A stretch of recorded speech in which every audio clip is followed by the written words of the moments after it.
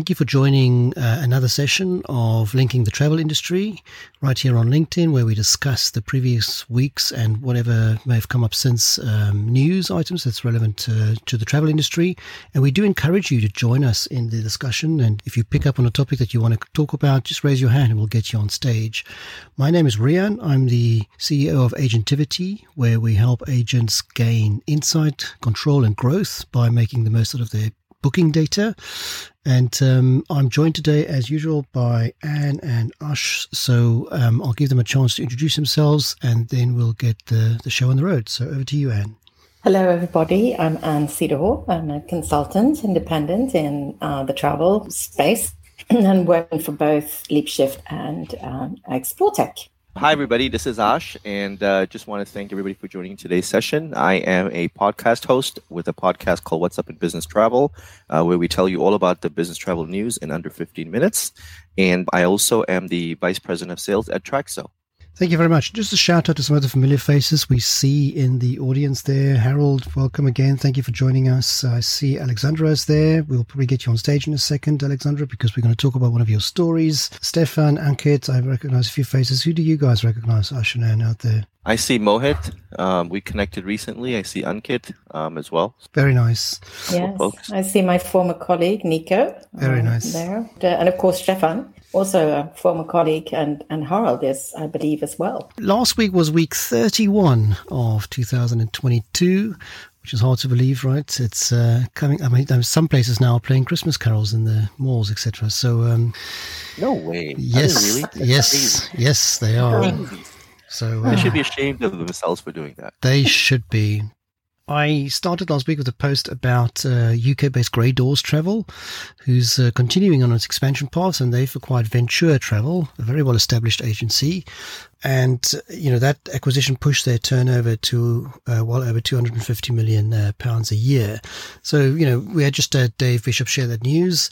I'm not sure there's, too much to talk about there. I don't know whether you had any thoughts on that. I mean, Anne, I suppose, I don't know if you're familiar with Grey Doors at all, but they're very strong in the UK. Okay. Yeah. And so, I mean, they've been on a very, very strong acquisition path. I think this is their 11th TMC acquisition they've made. So that's quite a lot of growth. Suzanne there at the helm is very strong and very focused. So I'm sure they'll make a big success out of that acquisition. It's impressive with 250 million. Oh, yes. Wow. Yes. Yeah. Grey Doors actually was part of Radius Travel, right? That was the network that they were joining for global expansion. And the quote that I saw from Suzanne Horner, the CEO, she said that she was hoping to have Grey Doors in the U.S. by the end of the year. There is some across-the-pond acquisition that they're thinking about. And since they have already done 11 acquisitions, I would not be surprised if they pick up a couple of agencies in the U.S. and get themselves in the U.S. Market. That would not surprise me at all. And also, given their customer base, they probably have a customer base which is interested in that service as well. So, yeah, that would not surprise me, and that would be a strong move for them. I was mentioning the ongoing delays and issues in the travel industry, and one of them stood out for me last week, which was actually a different type of story. So not an airport, not an airline, and all that stuff, but it's Lindsay Palmer in South Africa talking about the huge delay at the US consulates for people to obtain visas. And I believe it's not just in South Africa. I believe it is fairly global. And it's very sad because, now there are airlines that have started flying more directly to South Africa. So there's actually more capacity to travel there. And in some cases, people are waiting for up to 8 months for a visa appointment, not just to get the visa, but that's just to get the appointment. So that's not helping the tourism there at all. I see in the audience we have Robin. Robin, if you had a comment on that and how it's impacting some of those US airlines that are traveling, to South Africa, please, let us know if you had a comment. But that is shocking. Ash, I mean, is the US, kind of aware of these sort of issues that people might have traveling to the US? Yes, of course we're aware, and we know what's happening. I think that sometimes we are trying to understand a story from a certain angle, but how about this? Maybe it's intentional? Yeah, it could be.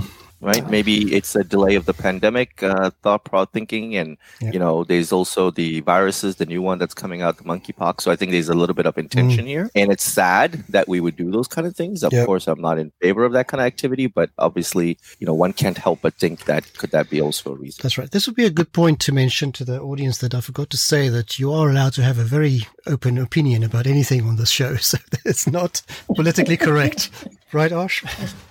Can see that Robin has raised her hand there. Oh, she has. Come on up, Robin. Yes. Thank you very much. Ash, you might be onto something there. I don't know. And what are your thoughts? Yeah. I mean, here in Sweden, it is, what is it now? It's over 3 months to wait for a new passport and to have your passport renewed. So over 3 months. It's actually 13 weeks. Wow. Yeah. It's just crazy. There's just no capacity. Well, here in the U.S., it was 26 weeks, and just to put it in perspective. And now they've shortened the time frame down to 12 weeks. So it's within reason and range. Robin, welcome. It's been a while since we spoke. Thank you for listening in and getting on the stage. Do you want to do a quick introduction? Thank you, Rion. So, I'm Robin Christie, and I'm a consultant here in South Africa. I am a shareholder of a small tour operating business, and we're the sales agent for actually bringing United Airlines into South Africa. So as you know, we're coming in, I think in November, it'll be 13 flights a week, which is quite significant, and a great direct route, which is even more exciting. So we've had a lot to do with the American Embassy and trying to accommodate South Africans needing an American visa. And they've actually been remarkably accommodating, not necessarily giving us appointments or speeding up the process, but they listen to us. Apparently now, if you do get in really early and you make your appointments, you are able to get. So we do hear horrendous stories about March next year is the first time you can get an appointment. If you keep pursuing and persisting, it's not that bad. And also, if you have had a US visa in the last 4 years, you don't need to present yourself in person. You are able to do it all online, and it's a much quicker story. I think we all like to take these things very personally, but South Africans have had visa issues from the first flight we ever got onto, so we should be more well versed with the process. And I have to say, it's not just the US embassy; it is all of the embassies or all of the consulates and embassies here in South Africa. So, nothing new, and it is new that it's taking as long as it does, but they certainly are catching up, and hopefully we'll be out of the dark by about October, which is when they're predicting we should have had the backlog caught up. But it is very sad because South Africans are booking tickets, paying for tickets, and then having to cancel because the visa hasn't come through. So, yeah.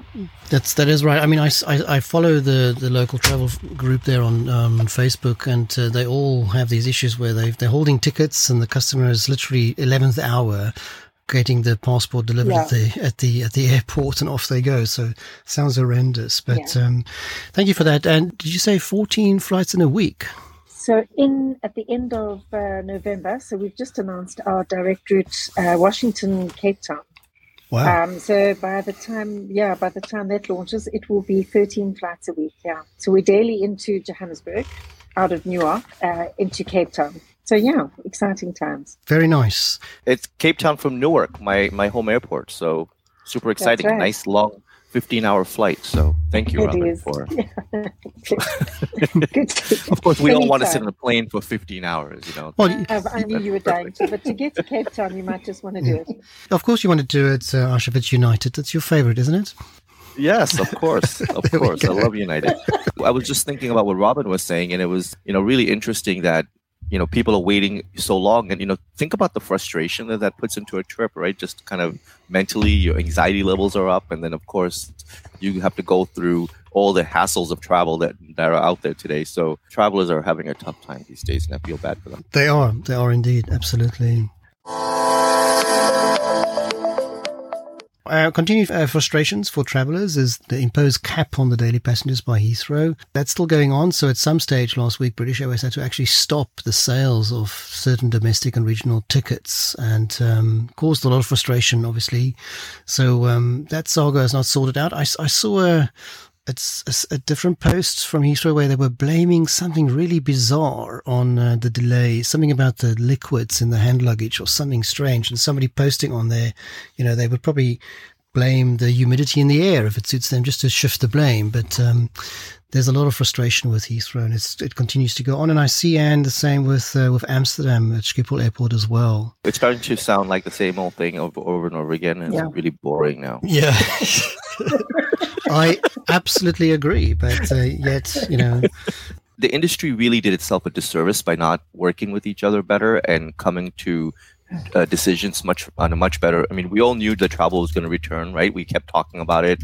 We kept doing all these efforts to get travelers back, and now they come back. It's kind of like you invite people to a party and then the party sucks. It just feels bad. So like you could have done a little bit more effort to make the party more interesting, but you didn't, and you just winged it, and then you hope for the best, and then nobody's happy when they're there, and everybody wants to go home. It's just a bad party. That's what this is. This is a bad party. Yeah. I just love your comparisons, Ash.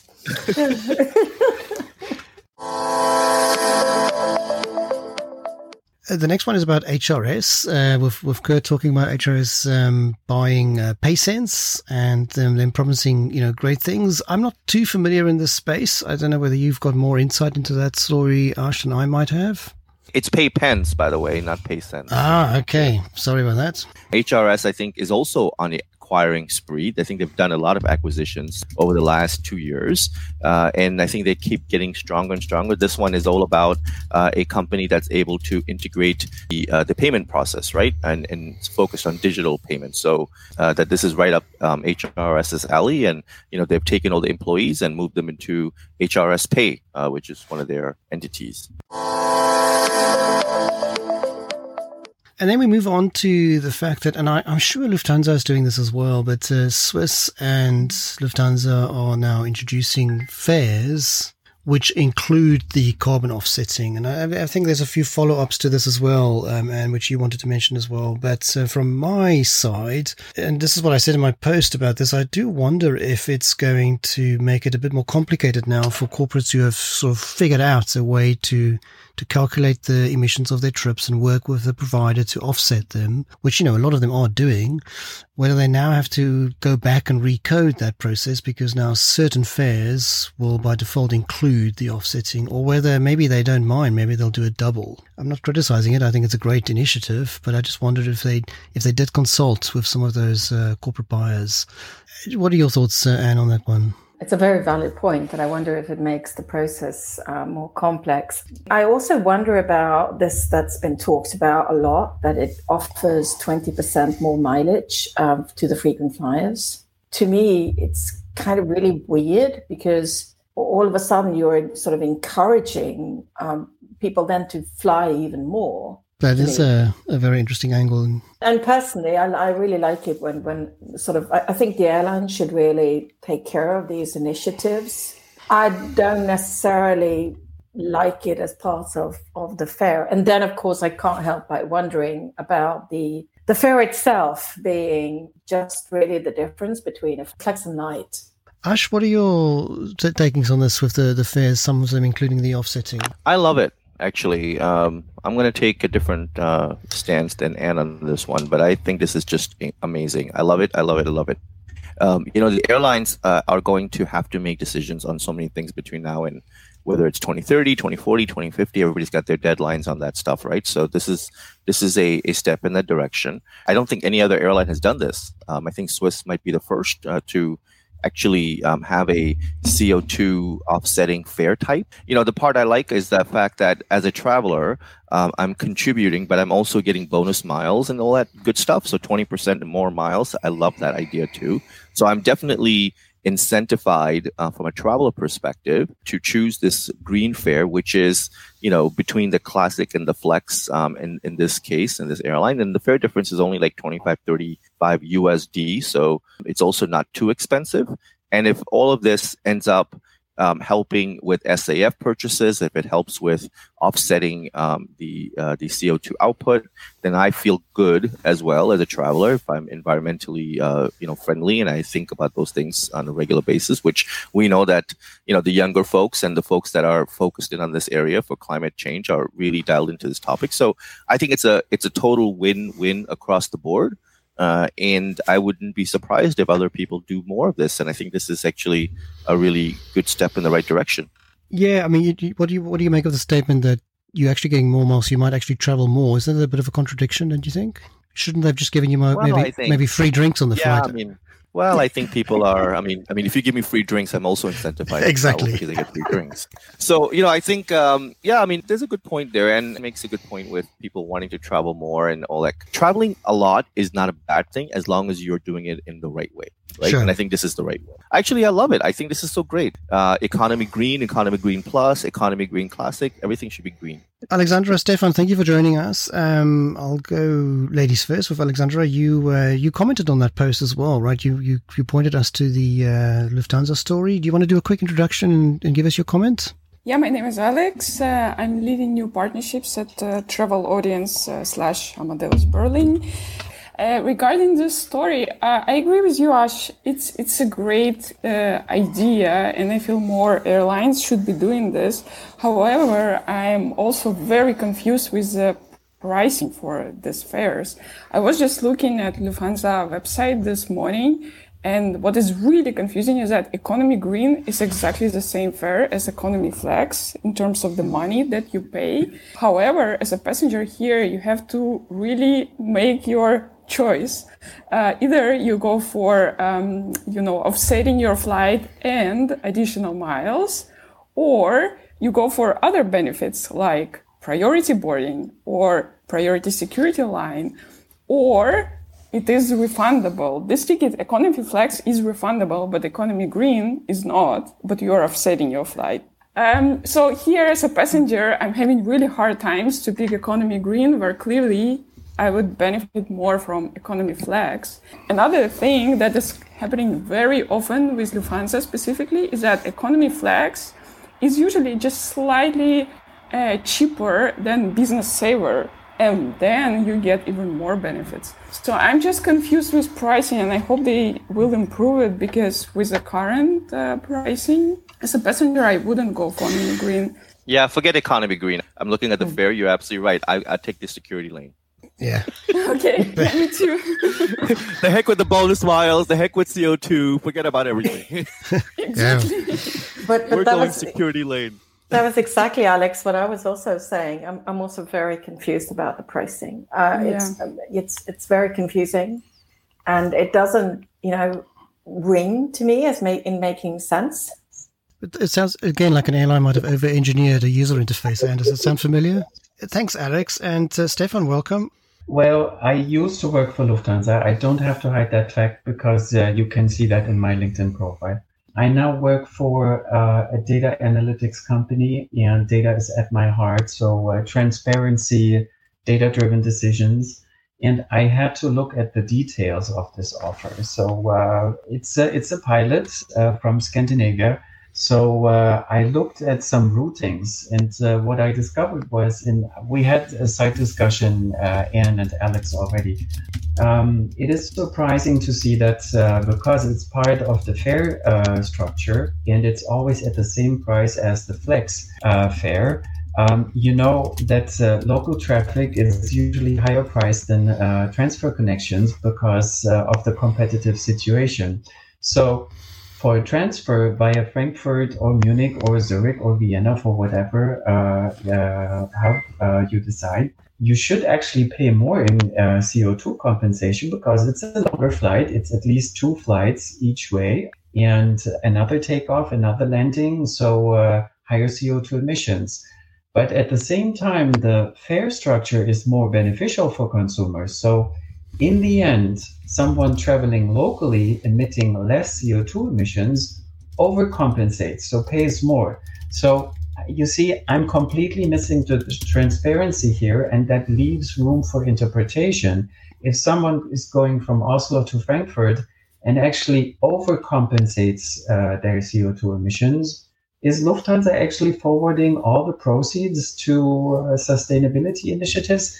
I don't want to suggest anything, but there's a lot of question marks here. So transparency is really key when you want to drive adoption and when you want consumers to really go for these offers and accept it. And I couldn't agree with you more, Stefan. I also struggle with transparency, and I also that is always something that comes up with sustainability, right? I mean, for instance, I have friends who work in cargo. It's cheaper with cargo, let's say, from out of Munich than it is from Frankfurt. So what happens is that you drive the trucks to Munich, which is actually longer, right, from certain areas, right? It's the sort of same discussion as we have here about the transfers, and I struggle too with the transparency. Sunday was the day that a new airline in India was born. The name is Akasa Air, and they actually are a new airline that is founded on the backs of a billionaire in India, also known as India's Warren Buffett. If you've never known this name, Rakesh Jhunjhunwala is the name. So he is the backer of this new airline. He's also supported by ex-Jet Airways CEO Vinay Dubey and former Indigo head Aditya Ghosh. So all three of these guys have gotten together and they've launched this new airline called Akasa Air. I actually think that this one is going to do well. I see money, I see experience all coming together. And they had their maiden flight on Sunday from Mumbai to Ahmedabad, which is it's a short route, but nonetheless, it's an important step in the direction of Indian and maybe global aviation. Oh, I'm also very excited about Akasa. I think they're, really good team, some forward-thinking people. So, yeah, kudos to them. Fantastic. Anything else in your newsfeed that came up over the weekend, Anne, for you? Well, a couple of things. One, I haven't really been able to look into in more detail, and that is that I saw that Snowfall, maybe Ash knows a bit more about this. Snowfall have agreed to buy Passenger One online booking tech. I found this pretty interesting because there hasn't been that much about Snowfall lately. I haven't seen much in the press at all. Yeah, Passenger One actually made a big splash last year. Mm-hmm. They had a lot of money that they got, and so at GBTA, as an example only, they had huge billboards. They had signs everywhere, and they're a corporate booking tool, right? That comes into the marketplace and wants to solve the age-old problem of traveler experience. So we all know how that's going to go. Because who the heck wants to use a corporate booking tool? No offense to anybody who has one, by the way. So, but I think that it's a little bit 2000 and late. So they came out and they spent their money and they had nice money backing them and all that good stuff. And then finally the money ran out. Ash, what was that phrase you just coined? 2000 and late, was it? Yes. Yeah. That's another one that I loved. 2000 and late. Excellent. No, it's not my phrase. It was in a song by Black Eyed Peas called Boom Boom Pow. There we go. Okay. Oh, great. 2000 and late. I did see, I think it was Suzanne Luthgard or somebody that posted about cancellation numbers, and it turns out that Jet2, also a fairly low cost or package type airline, was the only one who did not cancel flights in, I think it was July, like no cancellations at all compared to all the other airlines who had thousands of cancellations. So very interesting. I think Wizz Air did stuff like that too. They had no cancellations as well. So they made a big deal about that too. They've also had a press release, and I was they're not doing as financially well as Ryanair are doing, but I was really impressed because I've been using them as an example for my course on retail with Aeroclass. And now they just stated that 56% of the total revenue now comes from ancillary sales. Wow. Insane. Yeah. But I know we're going on about this a little bit now further down the rabbit hole here, but were they also the ones who were recently denied flying to the States? They tried to get permission to... That's correct, yeah. Okay. Yeah. That's a shame, isn't it? Because those Americans. Yes. Don't want the Wizz Air. What kind of a name is that, right? Wizz Air. Yeah. Okay. I just want to thank those who listened in. And from my side, thank you very much to Anne and Ash. And I'll see you guys next week. Thank you. See you next week. And thank you all for joining today's session. We host this LinkedIn call every Monday, and it's all about linking the industry. Please share this with everybody that you know so we can grow this weekly session. For those who cannot make it because of time zone or availability, we offer this session on a podcast on Business Travel 360. So you can definitely check that out there as well. Thank you all for joining.